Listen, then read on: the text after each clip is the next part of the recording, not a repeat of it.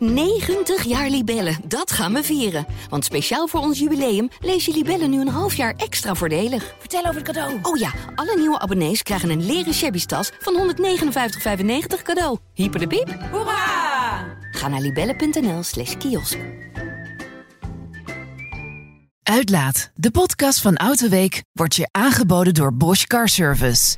Youngtimers, occasions en klassiekers, want er is nou eenmaal meer dan nieuwe auto's. Dit is de Uitlaat met Michiel Willebrands en Niek de Boer.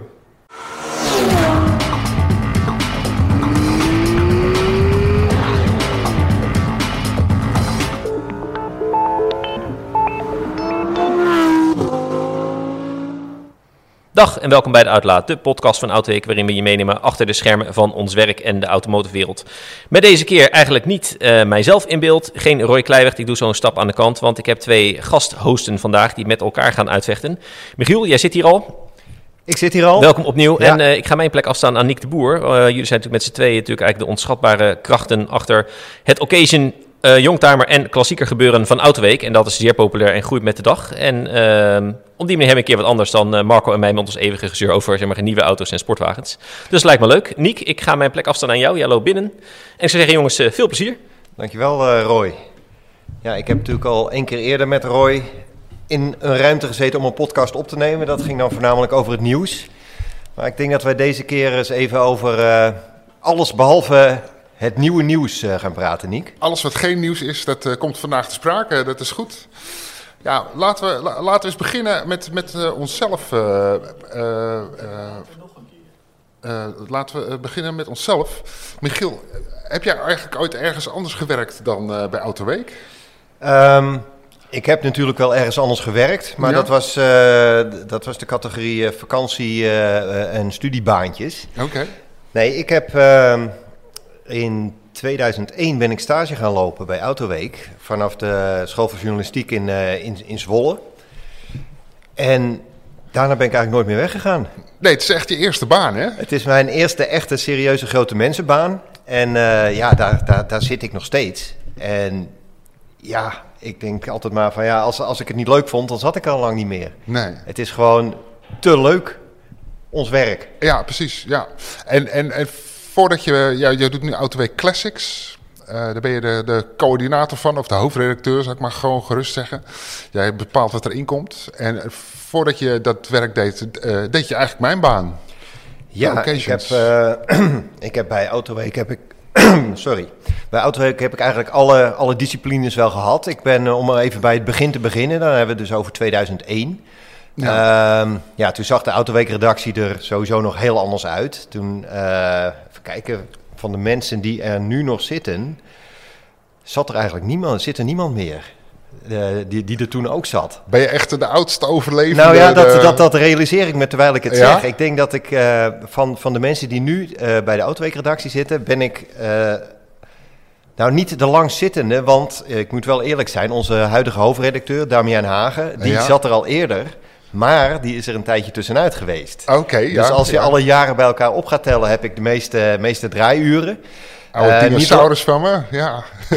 Ja, niet lang daarna kwam Stefan Vermeulen kwam erbij. En Cornelis en jij en Roy en Marco en Frank, die kwamen allemaal later. En toen zag ook de hele Autoweek-redactie er niet alleen letterlijk anders uit, maar ook gewoon ons hele werk zag er anders uit. Ik begon destijds op het nieuws. Ja. Nou ja, de nieuwtjes die kwamen nog steeds heel vaak van persberichten die je per post kreeg opgestuurd. Ja. Dus dan lag er een stapeltje enveloppen op je bureau. En echt met foto's er ook in, hè? Ja, met foto's erin en een ellenlange persberichten. Ja. En daar moest jij dan je nieuws voor maken. En het nieuws voornamelijk voor het weekblad. En het internet, zoals we dat nu kennen, ja, dat stond echt nog in de kinderschoenen. Ja, maar ja, toen kwam ik eraan en ik ben begonnen met het schrijven van nieuws voor het internet. En ik deed het vanaf een gehele andere afdeling dan waar jij zat, voor het nieuws voor het tijdschrift. Ja, dat waren gewoon 2 gescheiden afdelingen. Ja. Hè? Dat is ook eigenlijk niet meer voor te stellen. Nee, en weet je, kun jij het moment herinneren dat we hebben besloten om dat toch maar samen te gaan doen? Nou, het exacte moment, dat kan ik me niet heugen. Nou, jij wel? Ik wel, ja. Dat was op het moment dat onze collega Stefan, die ook nieuws voor het blad deed, die was bij Renault. En daar kreeg hij alvast het persbericht van de gefacelifte Renault Laguna. Ook met foto's erbij. En precies op het moment dat hij die envelop in ontvangst nam met van het is embargo tot morgen en dan kun je het nog mooi meenemen in je blad, vond ik van de internetredactie het hele persbericht en die foto's op hoge resolutie ook al ergens op een of andere hele vage site in Spanje. Dus ik dacht, ik heb je. En op het moment dus dat Stefan met die foto's wegging, zette ik dat online. Waarop de PR van Renault helemaal over de zeik ging. Want die dachten natuurlijk dat Stefan die envelop aan mij meteen gegeven had. Ja. Maar er was gewoon niet over gecommuniceerd. Ja, fantastisch. Ja, nu je het zegt, herinner ik hem nog. Ja, dat was een hoop trammeland toen. En dan hebben we inderdaad wel even dat heel goed moeten uitleggen. Dat Stefan toch echt wel te goede trouw was.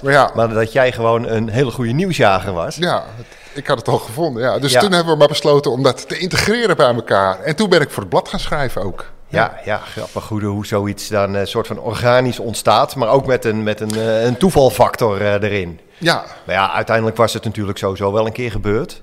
Ja, want wij hebben best wel veel dezelfde dingen gedaan binnen Autoweek, als ik dat zo realiseer. Want jij hebt op het nieuws gezeten, ik heb op het nieuws gezeten. Ik heb jarenlang de occasion-rubriek bestierd. Ja. Die doe jij nu ook alweer best wel een poos. Ja. En dat brengt me eigenlijk een beetje op een volgend punt, waar we nog wel eens vragen over krijgen. Van wat is een occasion? Even een hele basale vraag. Nou ja, daar heb ik altijd een heel beidehand antwoord op. Want eigenlijk is elke auto die in ons blad staat een occasion. Want zodra die bij de dealer om de hoek verdwijnt, is het een gebruikte auto. En dus een occasion, die kan 500 kilometer op de teller hebben. Maar hij kan ook 500.000 kilometer op de teller hebben. Dus ja, het is heel breed. Maar goed, een auto met 500 kilometer op de teller, die komt niet in de occasion-rubriek van Autoweek terecht. Nee, dat klopt, ja. Dat is waar ligt voor jou de grens? Nou ja, kijk, we maken tegenwoordig ook occasion-tests. En dat zijn gewoon jong gebruikte auto's. Die zijn van 2018, 2019 soms, met 20.000, 30.000 kilometer op de teller. Ja, dat is ook een occasion. En dan eens kijken, wat heb je nog aan die auto? En, maar voor andere rubrieken, natuurlijk de beroemde rubriek Klokje Rond. Ja, daar doe ik niks voordat het 300.000 kilometer op de teller heeft gestaan. Anders hoef je echt niet te bellen. Ja. Nee, dus het is maar net waarvoor. Ja, en dan op een gegeven moment schuift natuurlijk die grens op. En dan kom je eigenlijk richting de youngtimer grens. En in Nederland is een youngtimer, dat is een auto die 15 jaar of ouder is. En die komt dan in aanmerking voor allerlei interessante belastingconstructies. Ja, daarom heet het ook een youngtimer. Ja, dat is volgens mij een begrip wat we alleen in Nederland kennen. Ja, dat is iets, eigenlijk een soort van schemergebied op veel vlakken ook. Maar volgens de officieuze lezing is volgens mij een youngtimer, dat is een auto die is inderdaad een jaar of 15 of 20, 25 oud. Ja. Maar heeft een bepaalde mate van klassieker status in zich. Dus het zijn niet de bread and butter auto's die...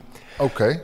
Ze kunnen natuurlijk wel worden, technisch gezien een auto van 15 jaar. Ja, maar dat kan ook de eerste Hyundai Santa Fe zijn, bij wijze van spreken. Ja. Maar ja, of dat nou een klassieker voor de langere toekomst is. Nou ja, dat is heel arbitrair natuurlijk. Er zullen vast mensen die vinden die Santa Fe geweldig.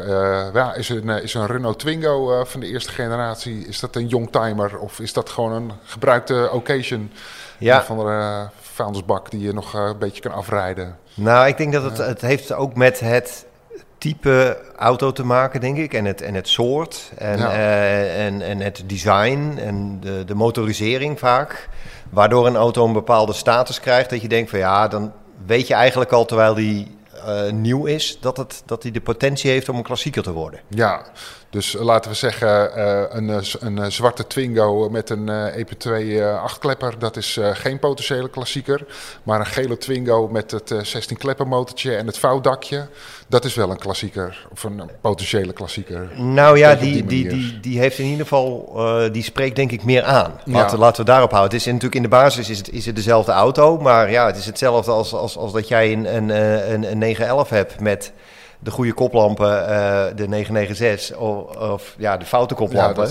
Of net de verkeerde motor erin. En dat geldt natuurlijk voor heel veel klassiekers. Dat vaak hoe groter de motor, hoe interessanter die auto op de lange termijn wordt als investering. De 6 en 8 cilinders zijn dan vaak gewilder dan de diesels en de 1.8'jes. Ja, zou een Porsche 912 echt aanmerkelijk minder geld kosten dan een Porsche 911 uit dezelfde periode?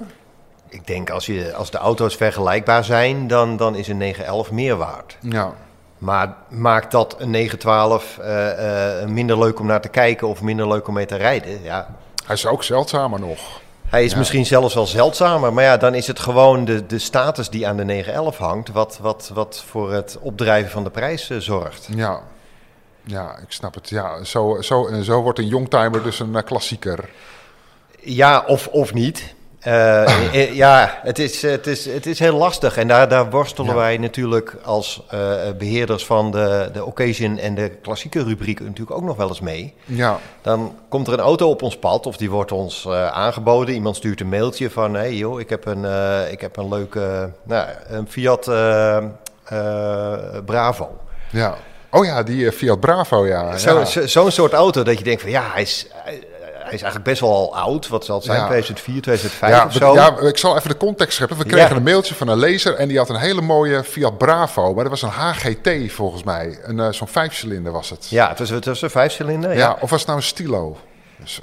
Nee, sorry, het was een Stilo. Ja. Stilo Abarth was het. Ja, dat was het. En ik had zo'n auto net op de rollenbank gehad. Maar die auto die werd aangeboden in die mail, die was echt heel mooi. Die zei van, kunnen jullie daar wat mee?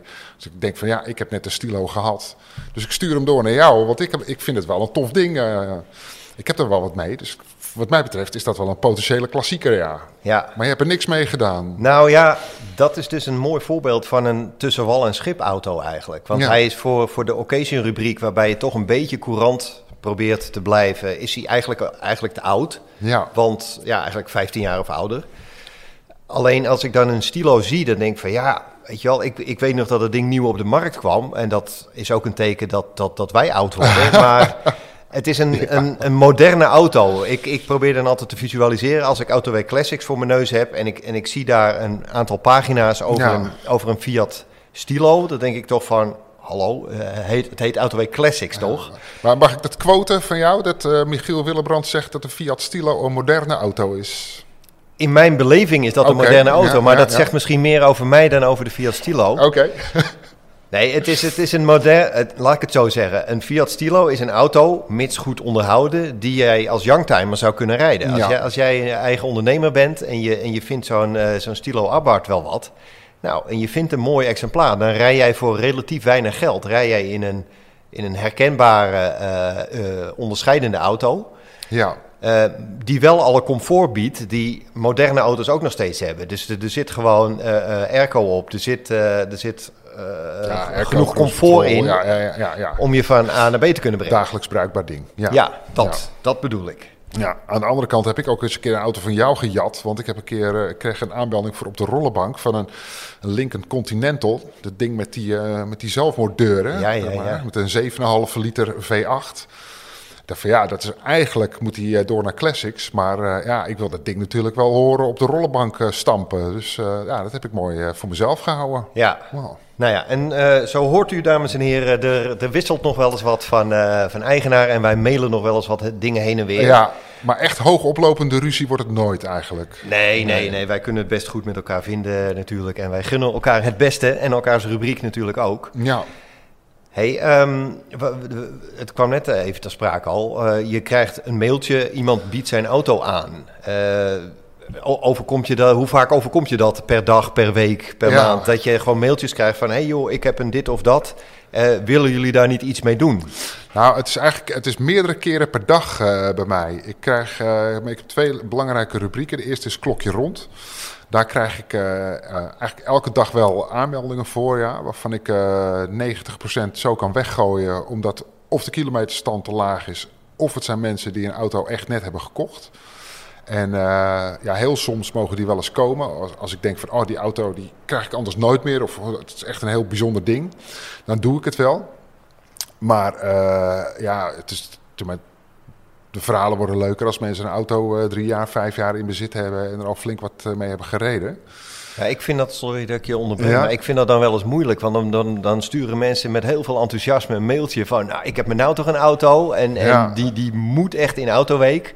En dat jij eigenlijk al ziet van ja, maar sorry, daar kunnen we niks mee. Nee. En ik kan me voorstellen dat mensen daar wel eens teleurgesteld over zijn. Of het niet begrijpen van ja, maar het is toch een mooie auto. Ja, hard hè, is dat. Ja, ja, de wereld zit niet altijd eerlijk in elkaar. Nee, maar begrijp je wat ik bedoel? Ja, ik begrijp wel wat je bedoelt, ja. Maar ja, weet je, het is ook wel zo dat veel mensen erbij schrijven... ja, ik denk dat de kilometerstand toch al te laag is. En ik heb ook wel, maar als mensen net een auto hebben gekocht... en de kilometerstand is nog aan de lage kant... dan denk ik ook van, ja, je had natuurlijk ook je eigen aankoopkeuring kunnen organiseren. Want ik denk wel een beetje dat uiteindelijk is wat ze willen. Dat ze gewoon een lijst willen hebben van, ja, ik heb deze auto gekocht en wat is er mis mee en kan ik nog wat reclameren. Ja, dat jij een beetje voor hun karretje wordt Ja, dat het een beetje een dubbele agenda is. Dat idee heb ik vaak, ja. Maar je hebt het over het krijgen van aanmeldingen. En ik heb natuurlijk ook nog op de rollenbank. En daar heb ik op het moment, tussen de 500 en de 600 mensen die graag met hun auto op de rollenbank willen. Ja. Dat is echt heel veel. En je kunt er eentje per week kwijt. Ja. Je neemt er natuurlijk, of je maakt meerdere afleveringen op een dag. Ja, dat is ook iets wat mensen niet realiseren. Is inderdaad, wij zijn... ik ben een keer in het voorjaar 2 dagen bij Giesbert bij de rollenbank. En in het najaar, vlak voor het pekanseizoen begint, ben ik er nog een keer 2 dagen. En dan jassen we er gewoon 10 auto's per dag op. Dus het is echt heel kort eventjes op de rollenbank. En dan is het weer tijd voor de volgende. Ja, dat is natuurlijk, dan krijg je ineens ook als lezer, kijker, deelnemer, kijk je achter de schermen. Ja. En dan zien mensen ineens van, ze staan niet een hele dag lekker een beetje te ouwe hoeren op de rollenbank en ze gaan nog eens een keer een foto maken. Nee, het is bijna lopende bandwerk. Dat voelt bijna een beetje oneerbiedig. Ja, dat is eigenlijk wel letterlijk wat het is, ja. Maar goed, als ik mensen uitnodig, dan krijgen ze inderdaad wel in de mail van, we hebben een uurtje tijd voor je en dan moeten we fotootjes maken en we moeten een video schieten en we moeten die test doen. Ja. Dus we hebben gewoon, het is een beetje haastig allemaal. Ja, dat is aan de ene kant wel jammer. Maar ja, aan de andere kant, het is wel een beetje inherent aan ons werk. Ja, het moet wel efficiënt gebeuren. Wij hebben, vind ik nog steeds, de mooiste baan ter wereld. Ja, maar het is ook gewoon aanpoten. Ja. Laten we wel zijn. Wij hangen niet dagenlang op het circuit rond, lekker een beetje achtjes krullen met de nieuwste Ferraris. Nee, het is gewoon de meeste van je tijd ben je of aan het tikken, of je bent dingen aan het voorbereiden, aan het uitwerken. Ja. Wat nog steeds hartstikke leuk is, maar er bestaat wel eens een vertekend beeld bij mensen. Ja, we doen de redactie, we doen de productie, we doen de presentatie. We zitten nu ineens een podcast vol te babbelen. Ja, precies, ja. Dat kunnen we ook. Ja. Hey, maar jij stelde mij de vraag hoe ik hier bij Autoweek terecht ben gekomen. Ja. Het is dus echt mijn eerste serieuze baan. Ja. Jij had al wel een carrière voordat je bij Autoweek kwam. Ik had een soort van een carrière, ja. Ik heb wel, ik heb een schrijversopleiding gedaan en toen dacht ik van, die baantjes die zijn natuurlijk niet heel erg dik gezaaid. Dus ik wil wel meteen blijven schrijven ook. Dus ik heb gewoon alles aangepakt wat ik kon krijgen. Dus ik ben een tijdje bij een tekstbureautje in dienst geweest. Toen heb ik nog een hele jaargang volgeschreven voor het vakblad voor de stomerijbranche. Dus daar weet ik ook heel veel van. Iemand moet dat doen. Ja. En een tijdje bij een communicatiebureau gewerkt dat veel schreef voor automotive ook. Dus ik heb persberichten gemaakt van die klantenmagazines. En toen, ik ben volgens mij de enige die echt ooit eens een sollicitatiebrief heeft geschreven aan Autoweek. En op die manier in dienst is gekomen, Ja, de rest die kwam gewoon een keer langs op vrijdagmiddag en die is nooit meer weggegaan. Ja, dat zijn allemaal wel stagiairs die zijn blijven hangen. Ja, we hebben veel ex-stagiairs, Maar ik heb echt een brief geschreven met ik had de vacature gezien. Mag ik komen werken? Ja. Toen ben ik uitgenodigd en dus ben ik puur op mijn talent geselecteerd. Ja, grappig hè, hoe dat gaat. En dan moet het allemaal maar net passen. Hè? Want je kunt natuurlijk wel, daar heerst ook wel een misverstand over. Je kan wel heel veel van auto's weten, ook technisch en zo. Er zijn heel veel mensen die weten daar veel meer van dan ik. Ja. Maar je moet het je moet ook kunnen verwoorden, kunnen opschrijven. Je moet het tegenwoordig kunnen presenteren. Op een video, op een podcast. Het is meer dan veel van auto's weten of auto's leuk vinden of heel hard de hoek om kunnen. Ja, uiteindelijk wat mijn beroep is, denk ik, is dat ik overal een stukje over kan tikken. Ja. En nu doe ik dat toevallig over auto's. En dat is maar goed ook, want het is iets wat me interesse heeft. Ja. Maar in feite kan ik overal wat over schrijven. Ja, tenminste, daar ben ik voor opgeleid. Ja. Nou ja, ik ook. En daar komt denk ik de hele belangrijke factor bij dat je gewoon autogekkie moet zijn. Ja, dat is wel handig. Anders maak je lange dagen. Kijk, wat je zegt, ik kan over alles iets schrijven. Maar als jij inderdaad nog een keer het vakblad van de wasserettenbranche moet gaan volschrijven. Of de stomerij, sorry. Met alle respect. Maar dat lijkt me een lastigere klus dan de occasion-rubriek van Autoweek vullen. Ja, dat is zeker waar. Ja. En een stuk minder leuk. Ja, precies. Absoluut. Alles begint bij interesse. Ja, ik weet nog wel dat ik ben begonnen bij Autoweek. Dat was volgens mij in februari 2004. En dat weet ik omdat mijn dochter toen net geboren was. En je had het over, wat gaat tijd snel. Maar die is dus vorige week begonnen met de rijlessen. Jeetje, ja ook even een momentje. Ja. Dus, en ging dat in een auto met een verbrandingsmotor en een schakelbak? Of, Ja, ze rijdt in de Mercedes met een handbak, ja. Oké, dat is nog heel traditioneel. Ja, maar die discussie is inderdaad wel gevoerd aan tafel. Ze zegt van waarom zou ik... ook met haar vriendin heeft ze die discussie ook gehad. Van waarom zou je willen rijden met een handbak? Want bij iedereen staan wel automaten voor de deur. Dus dat is inmiddels zo. Als je een nieuwe auto koopt, dan is het, ik denk dat 90% wel automaat is. Veel. De handbak is echt een uitstervende soort.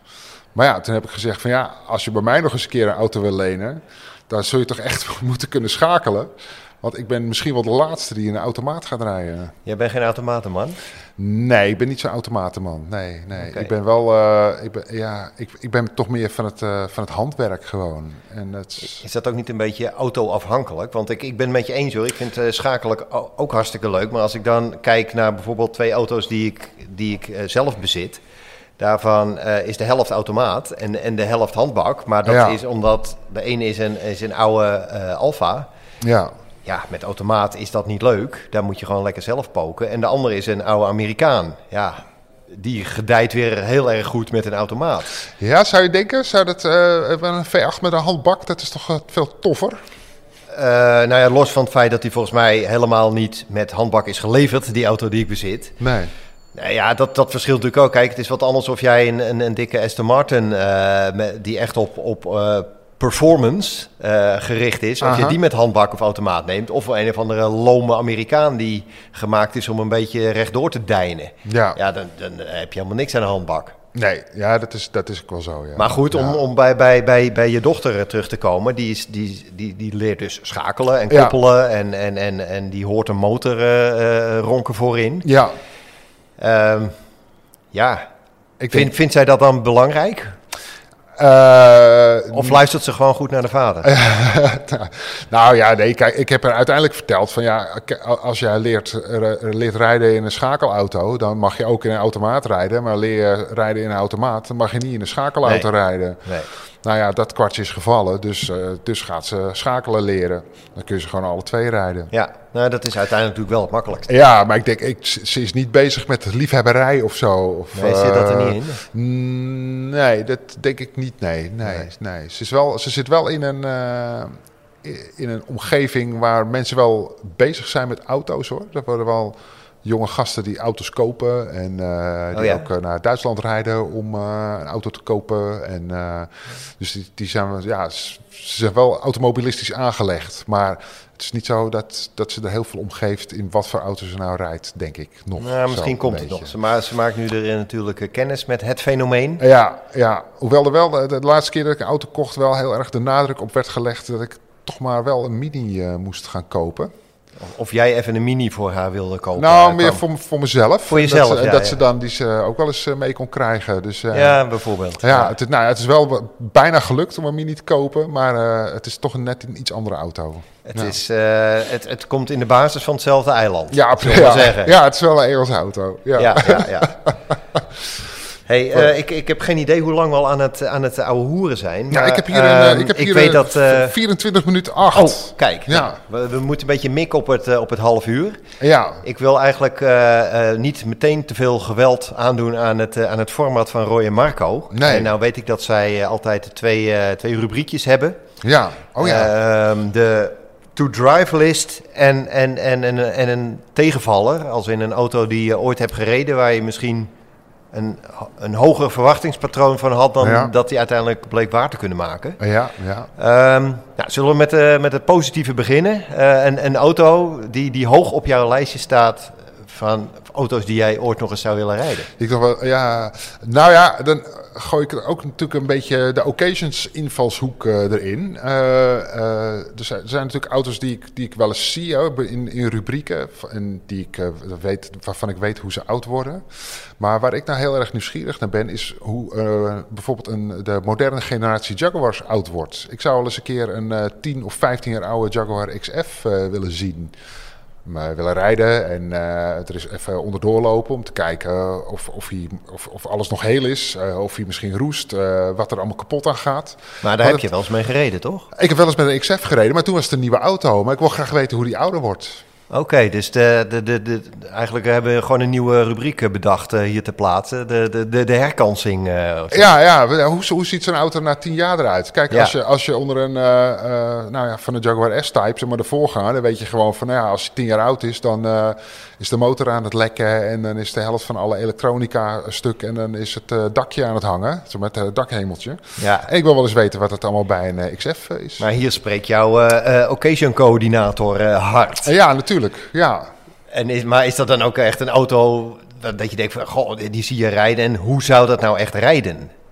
Want dat is het niet. Je hebt er al mee gereden en hij zal niet heel veel anders rijden na 10 jaar. Nee, dat niet. Misschien een rammeltje of een kraakje Ja, meer. ik ben puur nieuwsgierig naar het verouderingsproces. Ja. Oké. Nou ja, dat is ook een invalshoek. Ja, en jij, heb jij een auto die je graag zou willen rijden? Ik vind dat echt, ik heb hier heel lang over na zitten denken natuurlijk. Ja.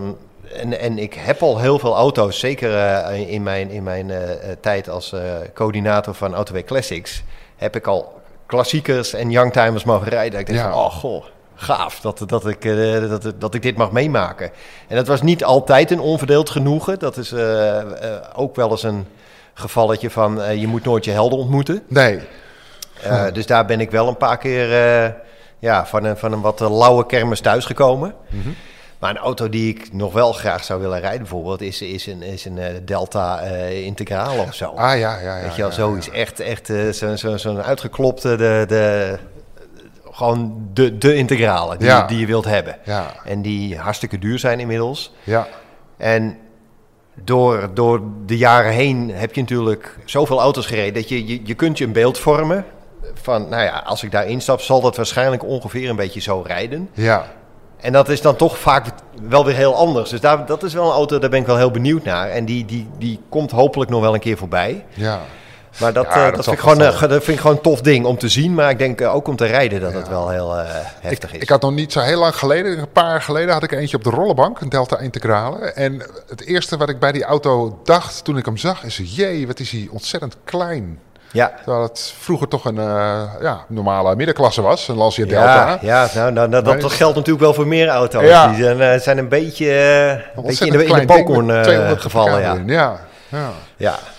Dus, maar wat was de andere vraag? Want we hebben nog 2 minuten. Ja. De andere vraag is de tegenvaller. Ah ja, de tegenvaller, ja.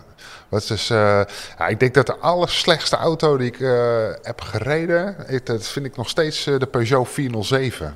Die heb ik ook alleen maar gereden toen die nieuw was. Maar ik vond het echt een verschrikkelijk onding. Ik kon daar op de een of andere manier niet...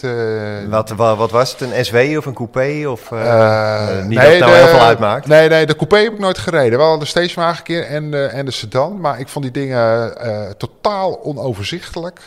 Ze zijn krap, het rijdt niet goed,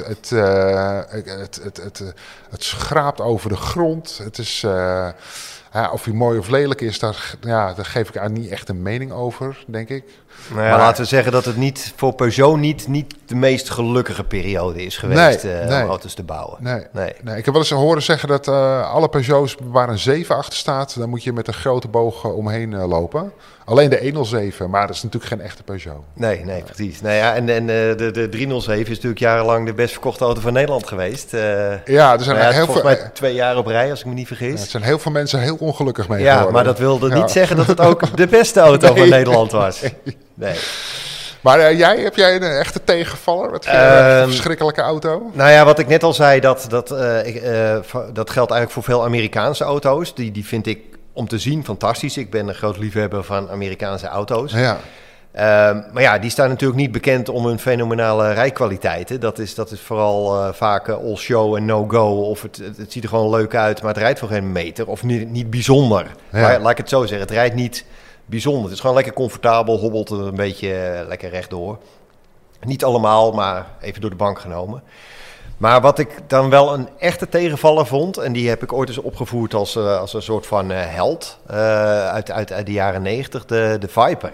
Ja. Dat is natuurlijk een geweldig ding om te zien. En er zit een heel mooi verhaal aan vast. Ja, een 8 liter V10, hè? Ja, een onmetelijk grote V10. Maar dat, weet je, al had je hem in een olietanker gehangen, dan had hij er ook prima mee aan de voeten gekund. Ja. En die auto zelf, dat is... Ja, het is ook allemaal... Je weet dat het niet verfijnd is, maar het wordt nog even goed bevestigd op zo'n moment. Ja. Dus dat is eigenlijk gewoon best wel een hok om te rijden. En zo'n V10, dat klinkt dan tof. En er zijn V10's, die zijn ook echt tof. Maar deze V10, hij klonk niet bijzonder. Hij was lui, er gebeurde niet zo heel veel. En ja, het is een vrachtautomotor. Het is in heel veel opzichten is het gewoon echt een vrachtauto. Ja. Wat niks afdoet aan het feit dat het een hele coole auto is. Maar die moet je gewoon lekker van een afstandje gaan bekijken. Ja. Maar om te rijden was dat geen hoogvlieger. Oké. Nou, dan zijn we door de rubrieken heen. En volgens mij is Roy weer terug. Ja, die heeft beneden in de bar gezeten. Zullen we die erin gunnen om deze podcast af te ronden? Roy, wil je nog iets zeggen? Heb je nog huishoudelijke mededelingen of zo? Nou ja, wat ik zo over de speaker hoorde, ging het je allemaal vrij aardig af inderdaad. Een soort van netjes aan de tijd gehouden. Nou, is het echt altijd een mikpunt. En als je 10 minuten uitloopt en je hebt een goed verhaal, dan lopen toch lekker 10 minuten uit. Dan luisteren mensen maar wat langer, weet je. Ja, precies. Lijkt me ook geen probleem. En je was nog heel braaf over de tegenvaller, hoewel je de Viper goed door de mangel haalde. Want jij is nog een auto van je hoge verwachtingen had die dan tegenviel. Terwijl Marco noemde de vorige keer de Lexus NX. Daar had hij lage verwachtingen van, die viel alsnog tegen. Dus dat is vooral een tegengeval deel. Je hoeft niet eens hoge verwachtingen van te hebben. Ja, dat is misschien nog wel ernstiger. Ja. Dat je denkt van, dit zal wel niet zo best zijn. En dat het dan nog erger is dan je hoopt. Ja, dat is wel leuk hoor. Omdat je dan herinnering ook niet dat die 407, dat ik denk, dat was ook zo. Voor mij had Stefan toen een multitest met 6 auto's. En toen werd hij 5e, terwijl hij was de nieuwkomer. Ja. Toen mocht hij ook even niet bij Peugeot op de koffie komen. Die waren een beetje ontstemd.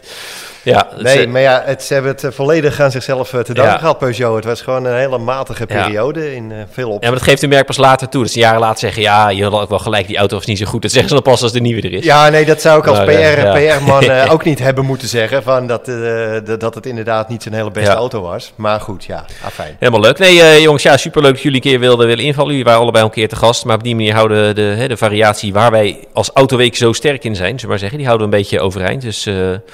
laten we de toekomst nog een keer doen, of jullie gaan een keer zelf wat doen. En laten we kijken wat de luisteraars ervan vinden. Hè. Dus laten we het ook weer vooral weten op social en in de comments. En dan ga ik het nu voor jullie braaf afsluiten. Vergeet zoals altijd niet een review achter te laten op Apple iTunes of Apple Podcast als je daarop luistert. En graag tot de volgende keer. Dag!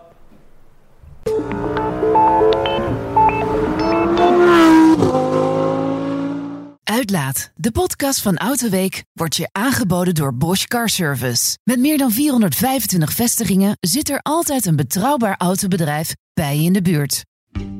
90 jaar Libellen, dat gaan we vieren. Want speciaal voor ons jubileum lees je Libellen nu een half jaar extra voordelig. Vertel over het cadeau. Oh ja, alle nieuwe abonnees krijgen een leren shabby tas van €159,95 cadeau. Hyper de piep. Hoera! Ga naar libellen.nl/kiosk.